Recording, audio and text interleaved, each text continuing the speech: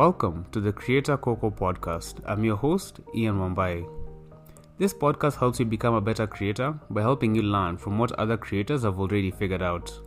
If you'd like to get in touch with us, you can send us a tweet at Creator Coco. That's Creator and then COCOA.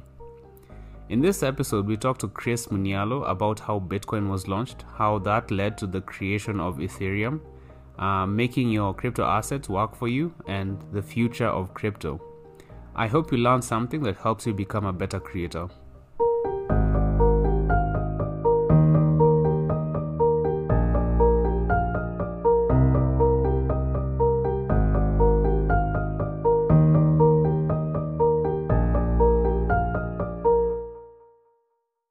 For this meetup, for the most part, I just wanted to go into a kind of a deep dive about how different cryptos work, because a lot of the times on the surface, we usually talk about mostly about Bitcoin, but a lot of people don't really understand the differences between different cryptos.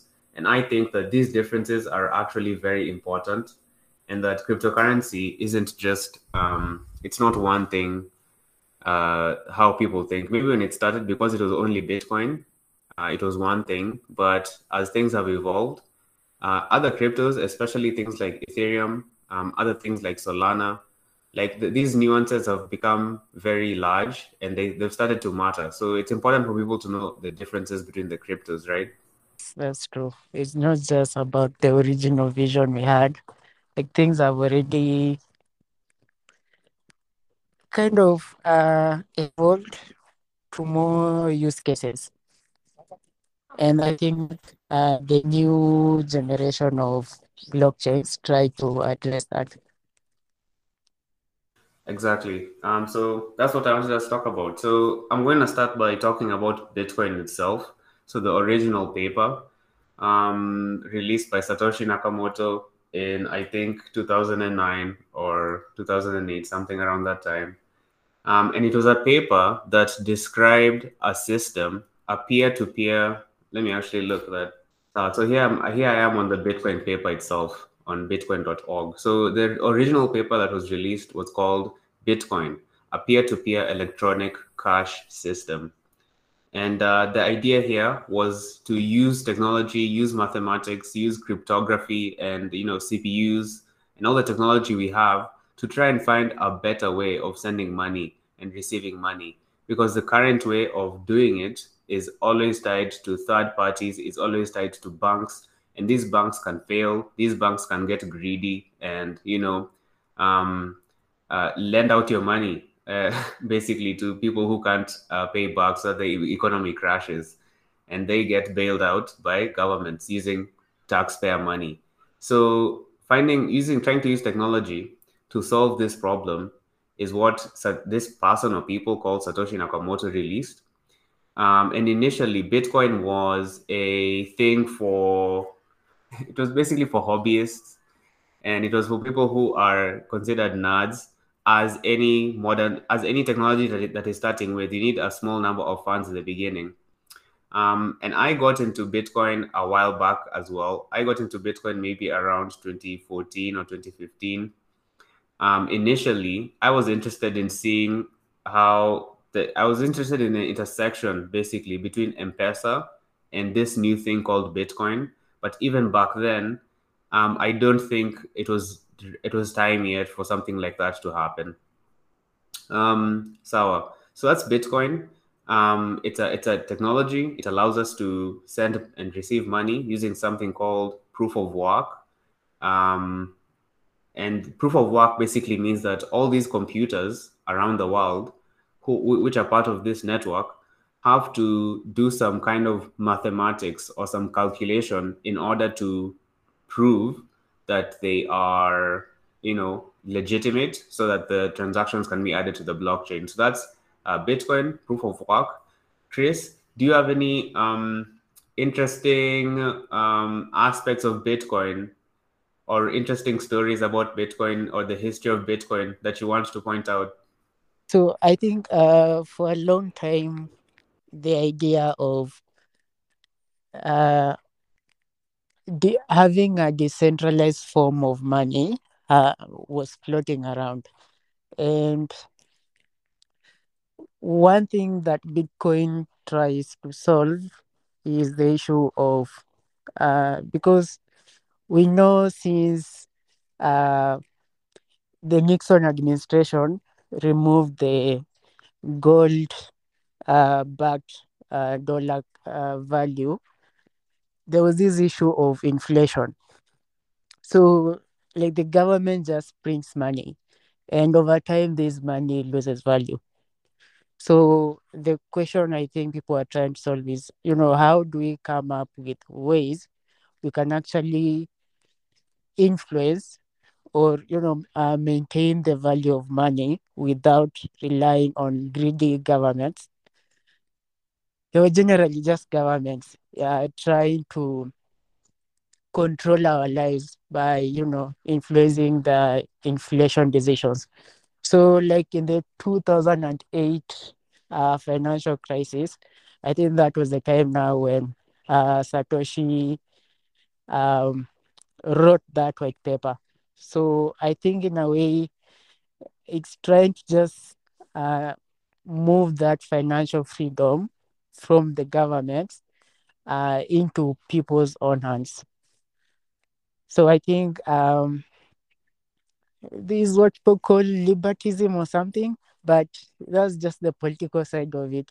But generally, it just gives us power to have decisions on the value of money instead of relying on the government and politicians. I think that's Awesome. that's Yeah. an aspect I'd like to highlight.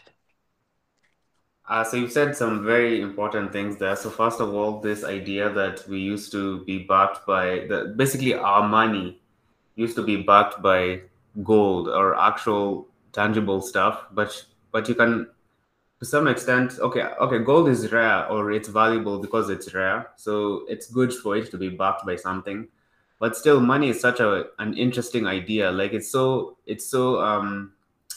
abstract and weird. For example, when when money stops being backed by something, that's not a change that is easy for people to understand because you can see your money, and you can trade it to someone else. But because we all believe that money and money is worth something, somehow that ends up powering our lives, and we end up working for this thing. This is what we end up getting paid for.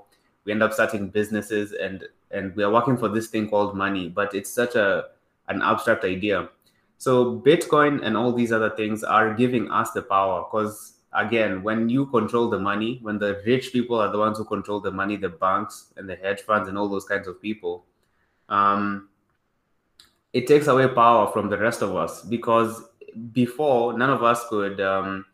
It was much more difficult for us to send money across the world to anyone that we wanted without providing all this information that these banks needed that they could use to shut you down if they needed to. So it's very awesome that power, as you said, has moved from these rich and mighty banks, and now it's more decentralized. And that's actually the whole point. It was supposed to be peer to peer, so it's decentralized. And yeah, so um, let's continue talking about. I don't know whether I'm thinking, should I continue talking about Bitcoin or should I move to Ethereum? Because Bitcoin, I feel like a lot of people are aware of it in general, how it works. What do you think? Yeah, I think when you talk of Bitcoin, when you talk of cryptocurrency, I think most people, uh, in their mind, Bitcoin will come to their mind. Um, but I think something about Bitcoin and the journey towards Ethereum. I think the founder for Ethereum, Vitalik, used to write Bitcoin magazine, and he just had a lot of insight into how Bitcoin works, and how I think how we can now make this programmable and use Bitcoin outside just sending money and receiving money. You could actually achieve more with blockchains than just sending and receiving money. And I think this is where now the idea of Ethereum came in. So basically trying to have programmable, just making money programmable, trying to have other applications like maybe you want decentralized finance, maybe you want to um get real life data and add code that into the blockchain. Maybe you want to have a trustless system where guys can exchange value, things like NFTs. So basically, it's just an evolvement of the original idea and trying to find more ways into how we can use the blockchain to make other useful applications out of it. So yeah, in my opinion, I feel like that's what was the genesis of all these other blockchain solutions. And actually you've created a perfect segue between how Bitcoin started and how Ethereum started, because when that original Bitcoin paper was released, it did two things. So the first thing is it created a new technology, or it's not a new technology. I think the idea of a blockchain kind of existed before, but it created this technology called blockchain, and then on top of that, it built an application called Bitcoin. So, and blockchain now has been the foundation of other things like Ethereum, Solana, and all these other things. This idea that you can have this decentralized ledger all across the world on many different nodes, and it can be decentralized. So that's the segue between those two. And now I want to talk about Ethereum itself. So right now I'm on the Ethereum website, and I want to read a few of the quotes that you can find here about Ethereum. So how they present themselves is they say Ethereum is open to everyone. All you need is a wallet to take part. So it's an open access digital money. It's data friendly services for everyone, no matter your background or location. And the things that they're promising is they want to provide banking for everyone. So Ethereum wants to provide access to lending, to borrowing, to everyone, and all you need is going to be an internet connection. So that hasn't. Okay, I'm not sure whether that's any distributed yet, or whether people have access to it yet. But because I haven't heard of anything like this yet, um, I assume this is something that is one of the potential benefits. So more people, and this is something we'll be able to access financial services. You can lend, you can borrow, and you can do savings. And I don't see many companies necessarily jumping into this space right now. So what do you think about banking when it relates to crypto? This is something which I think initially when I saw, I got so I thought this is one of the crypto scams. Like how is this possible? How should I trust someone? Yeah, Yeah. initially I was very cautious about it, but after I took a while, just try to understand the whole decentralized finance field, I think I got to learn a lot of things. So we have some applications, finance tools like Aave. We have, I think, Decentraland. We have Y Finance. And all these are applications which allow you to lend your crypto assets, and then you can get yield from that. You can get some returns from that. So maybe you get 5%, you get 1% back, and someone who borrows can actually use whatever they've borrowed to buy other assets. Let's assume an example is I have Bitcoin, and maybe I predict that this new coin called Ethereum is going to increase in value. So what I do is I provide my Bitcoin as security, and then I borrow the Ethereum or Ether, sorry, Ether. So what happens is maybe after a month, the price of Ether has really increased. So I sell that, I convert to a stable coin, and then now whatever is remaining, return it as Ether. And at the end of the day, I've already made some money out of it. So when you actually look at it, it's a space where there is potential to actually um, get benefits out of it. So it's just like a whole replication of the financial systems we have in the crypto space. So I feel like it's very powerful, and this is something which you're not a hedge fund, you can't go and short stocks, but at least now with crypto, you also have power to actually invest or lend uh, using your crypto assets. And you've mentioned something there. So I said that I am not yet familiar with these services, but it seems like it's something you already have experience with. Do you want to tell me what are the names of those services again, and what has been your experience with them? So an example, I've used Aave before, double AVE. So with Aave, what happens is you can, if you have some crypto assets like Bitcoin or Ethereum, you can go and lend it to other people. And once you lend, you you are given some percentage out of it. So the reason why you're getting these returns is because once you've lent it, someone is going to borrow. And as I mentioned before, when you borrow, as I mentioned before, when you borrow, you already have opportunities for making more money, which you are looking to explore. So one could be you're speculating the value of something might be increasing. So you use your asset, then buy the one which you are speculating the value to increase. And then once you get the increase in value, you sell it and now repay your loan. Um, Another use case would be, for example, uh, this called price arbitrage, where maybe you the price of Ethereum.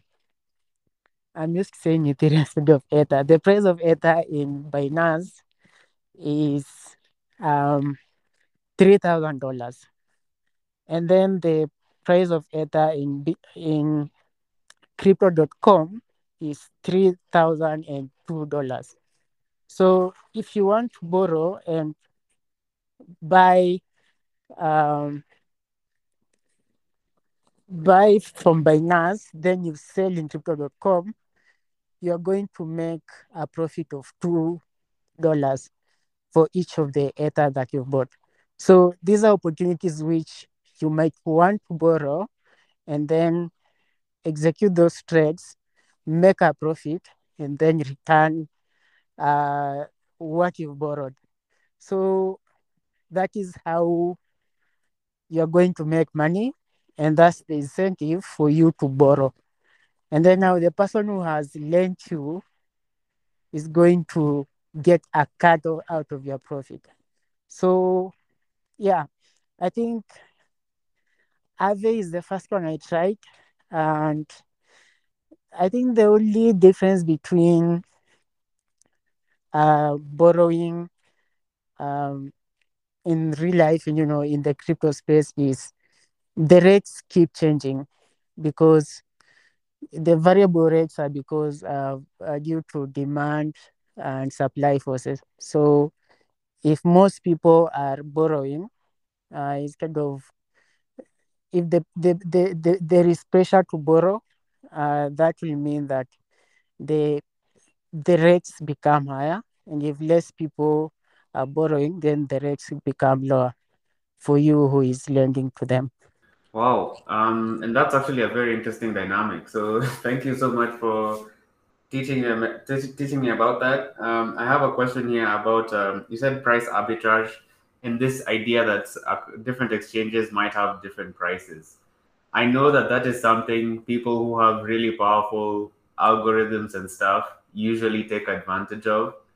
Um, so, what do you think about this competition of between the powerful companies who can afford the resources? Basically, they live off of things like arbitrage, where they have algorithms that trade those differences in like milliseconds. So that was one. I had another question about. Oh yes, yes, yes. And what do you think about that versus the strategy of regularly investing your crypto or the income or the savings that you want to invest over a certain period of time? So basically, actively managing your fund or your savings versus doing it passively and not monitoring the market that much. So let me start with the first one. Uh, so with regards to looking at the arbitrage, just trying to benefit of differences between the value of similar assets in different, let me call them marketplaces. I think it's actually a space where everyone should be free to enter and try make money out of it. So I think you don't really need to have the powerful computers because you can just use scripts. If you actually know how to code, you can just do scripts that check these price differences and now execute your trades using them. So I think there are a number of companies which or products which actually can offer you the scripts, and then you can use them to buy through APIs to the centralized exchanges. So it's more of just people having knowledge about this, just knowing that you don't need to have any powerful machines or uh, do this manually. It's actually something which you can automate. And once you automate, looking at the prices and executing trades, then it should be possible for you to actually benefit from these differences in prices. One product I've seen, and of course, this is not an endorsement, uh, it's called ARC.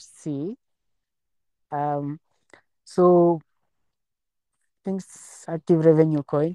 So basically, they have integrations with the centralized exchanges, and then now they can you can use that integration to execute trades using that platform. But of course, if you know how to code, you don't need to pay anyone. You can always now do your own integrations with the exchanges. So actually, for example, Binance, they provide uh, tokens which and keys which you can use to do transactions through APIs. So you actually won't need to use to log in manually and execute the trades. With regards to just buying and passively managing that, I feel like that's the best strategy.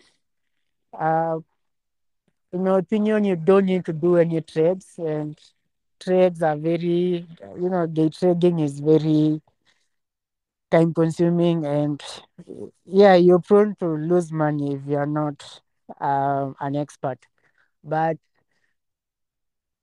I don't really consider some of the DeFi practices as day trading.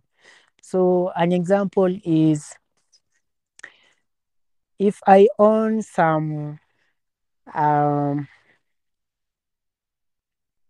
Polkadot, I think they are called dots. If I own some of them, instead of me just putting them in some cold storage, I could actually just stake those dots, and then by staking earn something like maybe 7% out of them. Uh, and also Ethereum is moving towards the same direction. I think with a 2.0, we'll be moving to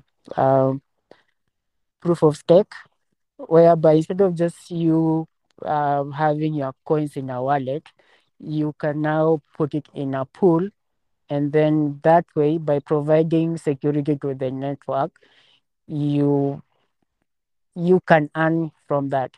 So personally, I look for such opportunities. I don't just have my crypto assets lying around.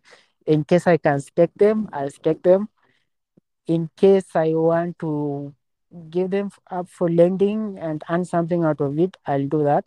But of course, there is always the risk that if maybe you stake and your pool does something malicious, you might be penalized and lose something. In case you offer it up for lending and um, the contract has an issue and it gets hacked, you lose your money. But in my opinion, I feel it's a lower risk. If it's just an issue of risk reward. If you feel like you will earn some more, you can go for it. Uh, but generally, it's lower risk compared to day trading, trying to find out, speculating the differences in prices.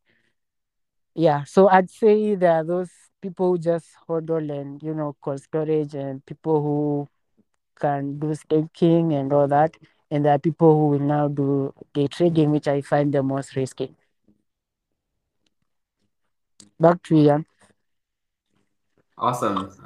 Thank you for that. Like in this one podcast, I'm learning so much in this meetup. Like you're talking about things I've never even had before. Like Yeah.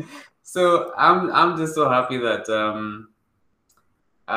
you're telling me all of this because I didn't know some of this stuff. So you're teaching me some of this stuff for the first time. So I'm also learning. And the next thing I wanted us to talk about now, as we're learning about Ethereum, was some of the applications that Ethereum has. So one thing which I have always been interested in Ethereum, and I've always been Googling for a few years now, once in a while, is I've always been going to Google and searching for Bitcoin use cases or Ethereum use cases or blockchain use cases because I'm trying to figure out if this technology is so revolutionary, apart from finance. Okay, it's important. I agree, but what are some of the things which applications of blockchain which are going to pop up that we're not thinking about right now? Because as you've mentioned, if you can code, you can pretty much do anything that you want on the internet. It's a very powerful skill for us to have in our modern world. Like learning how to code can allow you to do a lot. And learning how to code means that you can also code your own blockchain. You can also code your own future crypto applications. And so that's what I've been thinking about. And one of the things I've been doing is coming to some of these Ethereum or what do I call them? Let me go to DApp There's a site called DApp where they showcase apps. So it's like an app store, but it is for distributed apps. So DApp is distributed. What does that mean? Meaning Yeah, the decentralized apps. decentralized apps, exactly.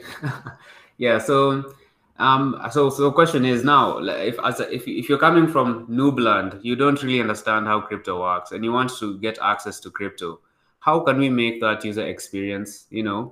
How can we improve that user experience? And some people have started solving that problem by creating websites where you can go and see all the different crypto apps that people are building. If you want to enter Web3, so I've come here, but nothing has ever stuck to me. I don't know whether it's because I don't completely understand all this stuff, or I don't know what. But I've never really gotten into some of these crypto games, these crypto apps where you earn money in some way. To me, still feels a bit scammy-ish. Still feels a bit weird. So I'm wondering whether have you interacted with any dApps? Um, uh, have you played around with any of them? Do you know about any good ones? What do you think about them? Yeah, when it comes to dApps, I think as you've mentioned, the user experience is really bad. I'd say in 2022. Crypto is actually for, it's not for normal persons. It's actually for people who understand uh, technology quite in depth. I'd say it's for geeks.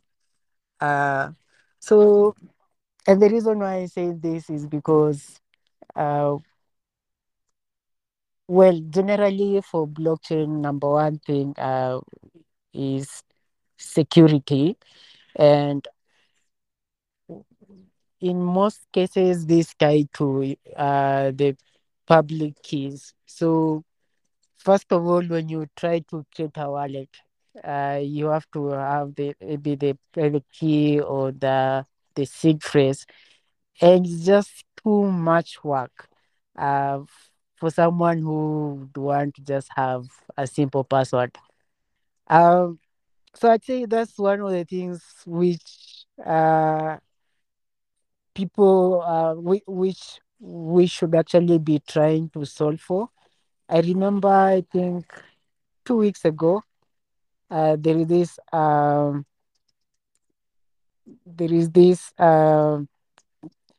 token called Swivel. Not Swivel. It's called Sweet token. Uh, by a company called Sweri. It's actually Kenyan based. So I was trying it out, and one of the things which I noticed was you sign up using your email and phone number. And then now, when you get into the app, you also need to now start noting down your seed phrase.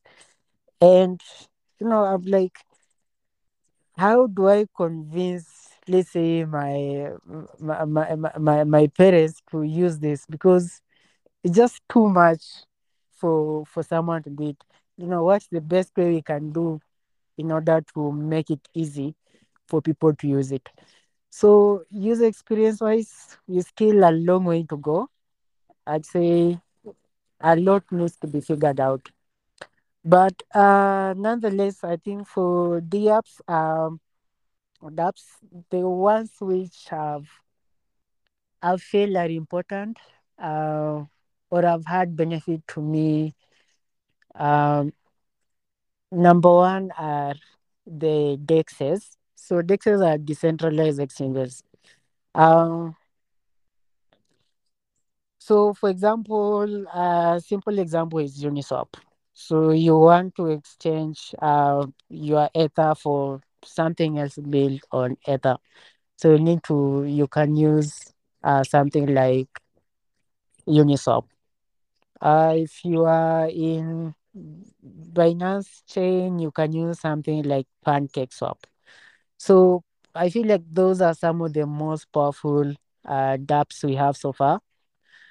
Um, Others that I've come across, I think if you're trying to learn about Solidity, there is an application, a D app, which is made in form of a game. I think it's called Crypto Zombies. Yeah, so with Crypto Zombies, just they've tried to gamify learning how to code in Solidity, and I found it very useful because it's not just trying to it's not just a game, but you're learning the fundamental principles of uh, whether it's about games themselves or about crypto, but using this day app. So I'd say those are the ones which have stuck out so far. uh And then if you are into DeFi, I think, uh, well, I can't recall the name, but there are some apps the apps which you can use to track your investments. So let's say you've invested in Aave, you've done staking in Decentraland or any other place. So you'll go to the app, and then it will just show how much you you've invested in each of these protocols, or in each of those protocols. So somehow I find those use cases appealing, and they're actually trying to solve something. You mentioned something interesting there, which is that there's one D app that is helping you learn more about more about Solidity. And I wanted to ask, have they implemented any use case of blockchain that makes that type of education more effective than an app that does not use the blockchain? Actually, no, I feel like the way you mentioned, even if it's just about games, but there is nothing really different from doing the game without using blockchain. So I still find most whenever people try to do something on blockchain, it's just existing ideas, but trying to now make sure that it's easy to monetize them. So I I see. think Yeah. that's the only value addition it's giving to them. You can easily monetize on your end. Okay. And to me, some of these patterns that we're seeing, when I started my career in engineering, I was in a specific place in the tech history. So things like the iPhone being launched and some of these other things I had missed. So now when this crypto thing is happening again, I'm starting to see things which you might consider patterns. For example, I'm sure that when the app market first launched, people were doing the same things that they're currently doing with crypto. Like you're trying to build to bring things that are from the real world, and you're trying to put them in your technology. For example, even the UI. I think there's even a name for that. Um, I should have that name, but there's a term for bringing things into the real world and trying to put them into technology. For example, the UI. If you have things like bookshelves in iOS apps, they used to look real, and then it's people now trying to bring ideas from Web 2.0, and we're trying to place them onto this new thing called basically this new web, and we're trying to fit it into there. So we still haven't figured out what we're doing, right? Yeah, that's true. We're still in the early stages. Back in the day when in the App Store, is it in Play Store, you'd find guys just having HTML versions of the app. They're just putting websites in there. So I feel like it's more or less the same thing. We haven't got to situations where guys are actually trying to solve something. They're just trying to uh, figure out. It's like you already have a solution, but you don't have a problem. So yeah, we are in those early stages. And to me, that's very exciting. First of all, because we're still early in the crypto industry, that means there's still a lot of money to be made and a lot of innovation that's going to come our way. And the good thing is that in this period of history we're living in, it's not just in this one thing called blockchain or crypto. It's happening across many different fronts, like right now, even like things like electric vehicles, things like AI, things like people's access to the internet. So, like, if you combine all of these things, I'm just super optimistic about where we are currently in history. I feel like we're at the most advanced point we have ever been, and the future is only going to get brighter. And the path for people to get there is to learn more about computers, learn more about coding, because it's difficult to survive in that kind of future if you can't communicate with the machines and the bots, even if they're on servers. Some people think this is something I had from a different podcast, which is that sometimes we think about when you say about when you think about robots, we usually think about the hardware, like we think about actual robots walking around, like things like Boston Dynamics, but but there's bots all around us, but they're just in our software. So the robot revolution, or the idea of us living with robots all the time, has already happened. It's just that a lot of them are software robots. um, yeah, so I thought that was an interesting idea. So I'm just saying right now I'm very optimistic. And with you, what do you think about the future? in general? What's your perspective? So I think I'm also optimistic about the future of, I'd call it blockchain and Web 3.0 in general. Uh, but I'm also pessimistic about regulation somehow. I feel like, um, yeah, we do not know what's going to happen on the regulation side. I think sometime back we saw in the EU there are proposals to ban uh, blockchains which use uh, uh, sorry, in the EU there are proposals because the energy issues and the war in Ukraine. So there was this proposal just prevent wastage of energy. They would actually consider banning uh, Bitcoin and other proof of work blockchains. So, well, I'm not a proponent of proof of work that much. I still feel like, yes, maybe you could go to other uh, ways of doing it. Maybe use proof of stake the way Ethereum is doing. But generally, I think what the war in Ukraine has led us to know is that governments are ready to use finance as a weapon, and you just never know when it's going to be in your favor or against your favor. So you actually never know. Maybe tomorrow, if most of people in Russia start using Bitcoin, and the US government, maybe the EU, will be like, we are making this whole thing illegal.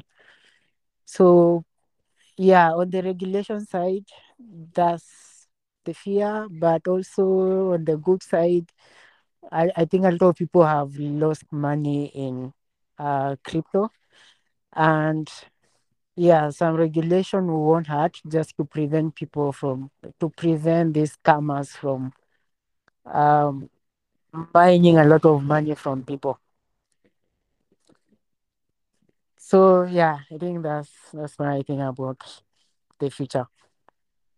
Okay, so yeah, you're right that some people are on either side of this regulation issue. You're like, if we add any regulation, you're stifling innovation, and that's not good. Or if you're too lax, then people are going to get scammed. So it's a matter of trying and figuring it out. Some countries might overdo it, and some countries have already overdone it when it comes to regulation. But in general, I'm I'm comparing this to the internet. Like if a country was to ban the internet, okay, like China did, how many of them would be able to survive without that necessary infrastructure? And because this is technology we're talking about, it can be the difference between your economy succeeding or collapsing. And I feel like because our world is so globalized and everything is so connected, if a technology comes along that just captures people's attention, it's going to be difficult for regulation to completely stifle it in some way. Because even pirating still happens nowadays, in spite of all the people who have made laws about that thing. So that I feel like in reality there will be a limit to how much regulation can happen, and the people who want to innovate will still have their opportunity. But I completely agree with you about the energy and all of that stuff. So one other proof of stuff, proof of blockchain stuff, is called proof of humanity, which is one I recently heard about, and the idea is to basically use human biometrics to store a copy of your identity and prove that that is you. So just your biometrics and nothing else about you. So no other information about you. It's something that I think is just starting. So people are thinking about those kinds of things. You also mentioned something interesting about Bitcoin, which is that I see your perspective, which is that it might be banned in the future somehow because it's too expensive in terms of energy. But I would argue there that there's already so much energy wastage in other industries that it would not make sense to single out one industry like Bitcoin. Like imagine the oil industry still existing when the when the Bitcoin industry is getting banned for using too much energy. It's weird to me as well. And at the same time, as humanity, we're not taking enough advantage of the natural energy that is being given to us. But yeah, you're right. And I there's a potential that Bitcoin might in the future not be the king anymore. I think Ethereum probably might take that spot. But I guess we'll see. Do you have any thoughts about anything I've said there? Oh yeah, I think it reminds me of an interesting article I read yesterday from Vitalik on Bitcoin maximalism. Uh, so generally, I feel like yeah, guys who are hardcore Bitcoin have a point. Just trying to make it because what we know about Bitcoin is the original team didn't actually pre-allocate anything to them. If there is actually a chart which shows for all the blockchains that came after Bitcoin, it's becoming more and more common for the team that comes up with it to actually allocate themselves a lot of those coins. So you'll see, like with Ethereum, it was I think around 20%. When it came to Binance, it was around 50% allocation to themselves. So sometimes, I just go through the Bitcoin subreddit, and those are the people who actually consider everything other than Bitcoin as a shitcoin. And it, when you start, thinking about it, you realize actually when Bitcoin came in, it wasn't like there was enough opportunity for everyone to join in and benefit from it. But as time goes, you realize guys are coming up with coins every day, and it's not really to solve major problems or anything, but it's actually the hidden agenda there is to actually to benefit themselves more than any other benefit that they are going to bring. So in a way, uh, I feel like Bitcoin still sells because it's not like anyone was there from day one trying to capitalize on it. It's just something that happened, I assume, out of goodwill, and it just happens that the early adopters go to benefit more before the masses try to join in. So somehow, uh, as much as Bitcoin still makes the least percentage of my portfolio, but I still feel like uh, it is the OG and it's uncompromised. And somehow I feel like that's a selling point it has.